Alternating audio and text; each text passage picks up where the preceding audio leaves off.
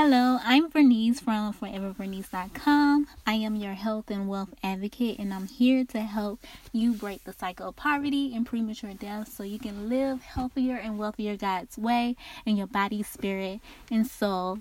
Today, one of the ways I'm going to help you is through intercessory prayer.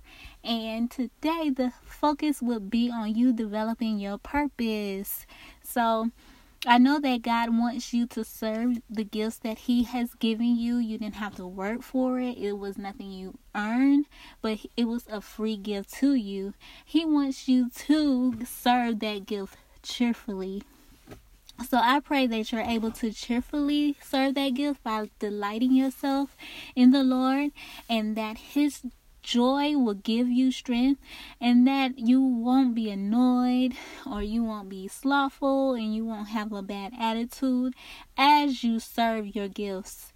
And I pray that you will be able to do what Psalms 37:4 says: delight yourself in the Lord so God can give you the desires of your heart. Also, God wants you to serve your gifts humbly. So I just pray that you won't be proud or self-righteous, but you serve humbly.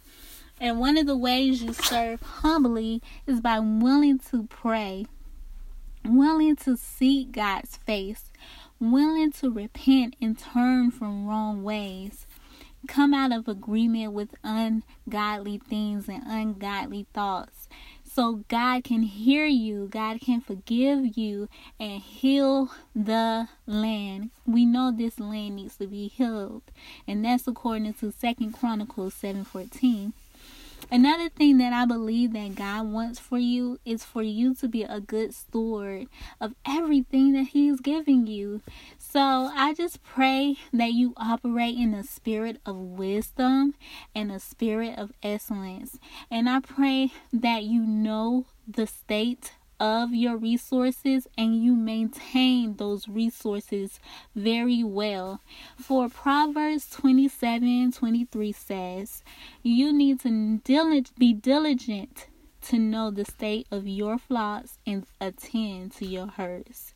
Thank you. I hope and pray that this prayer help you to just be propelled to walk in your purpose. In Jesus' precious and holy name, amen.